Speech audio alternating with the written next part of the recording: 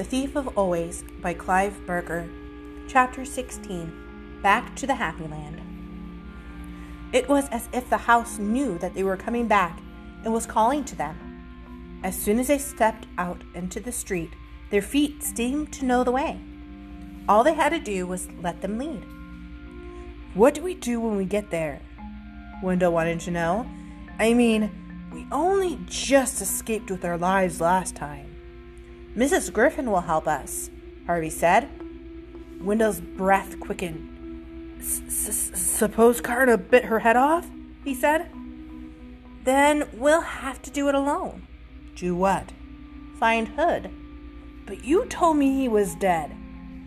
"I don't think being dead means much to a creature like him," Harvey said. "He's in the house somewhere, Wendell, and we have to hunt him down, whether we like it or not.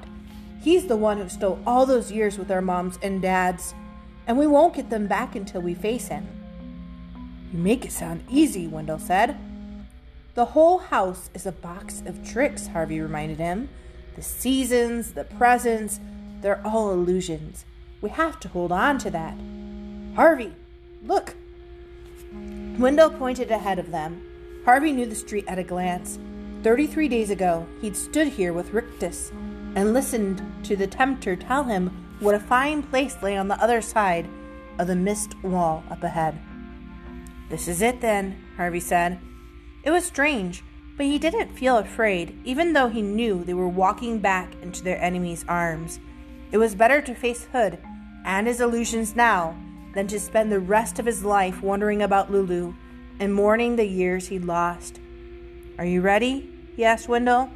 "Before we go," his friend replied, "can we get just one thing straight? If the house is all illusions, then how come we felt the cold? And how come I got fat from eating Mrs. Griffin's pie? And—" "I don't know," Harvey cut in, doubt running a cold finger up his spine. "I can't explain how Hood's magic works. All I know is he took all those years away to feed himself." "Feed?" "Yeah, like a vampire."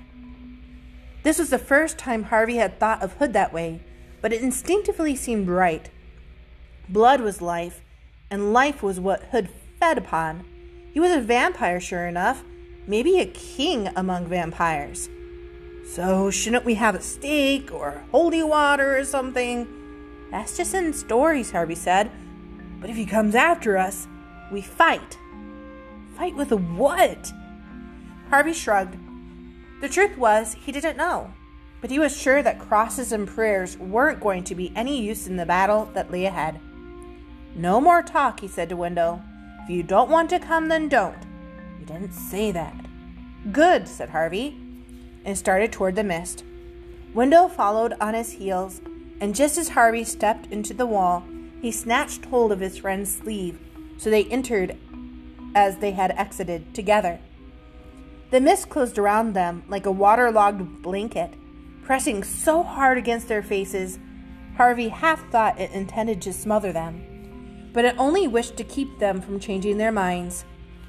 A moment later, a tremor moved through its folds and spat them out the other side. It was high summer in Hood's kingdom, the lazy season. The sun, which had been hidden by rain clouds on the other side of the mist, was beaming down on the house and all that prospered around it. The trees swayed in a balmy breeze. The doors and windows of the house, its porch and chimneys, all gleamed as if newly painted.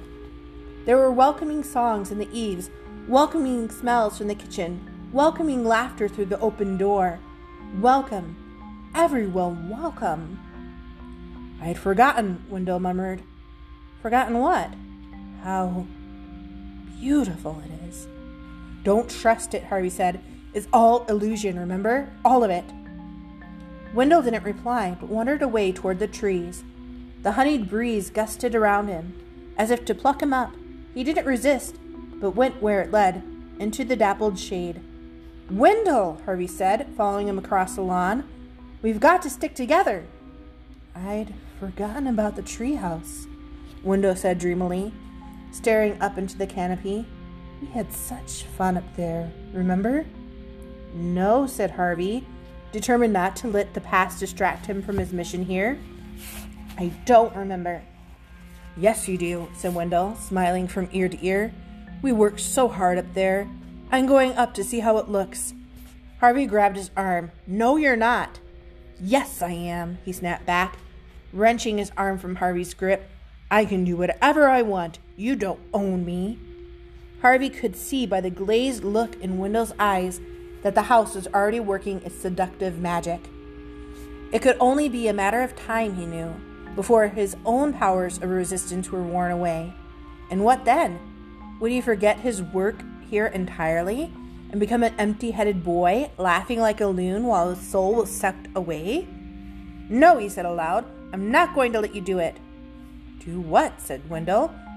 We've got work to do, Harvey told him. Who cares? Wendell replied. I do.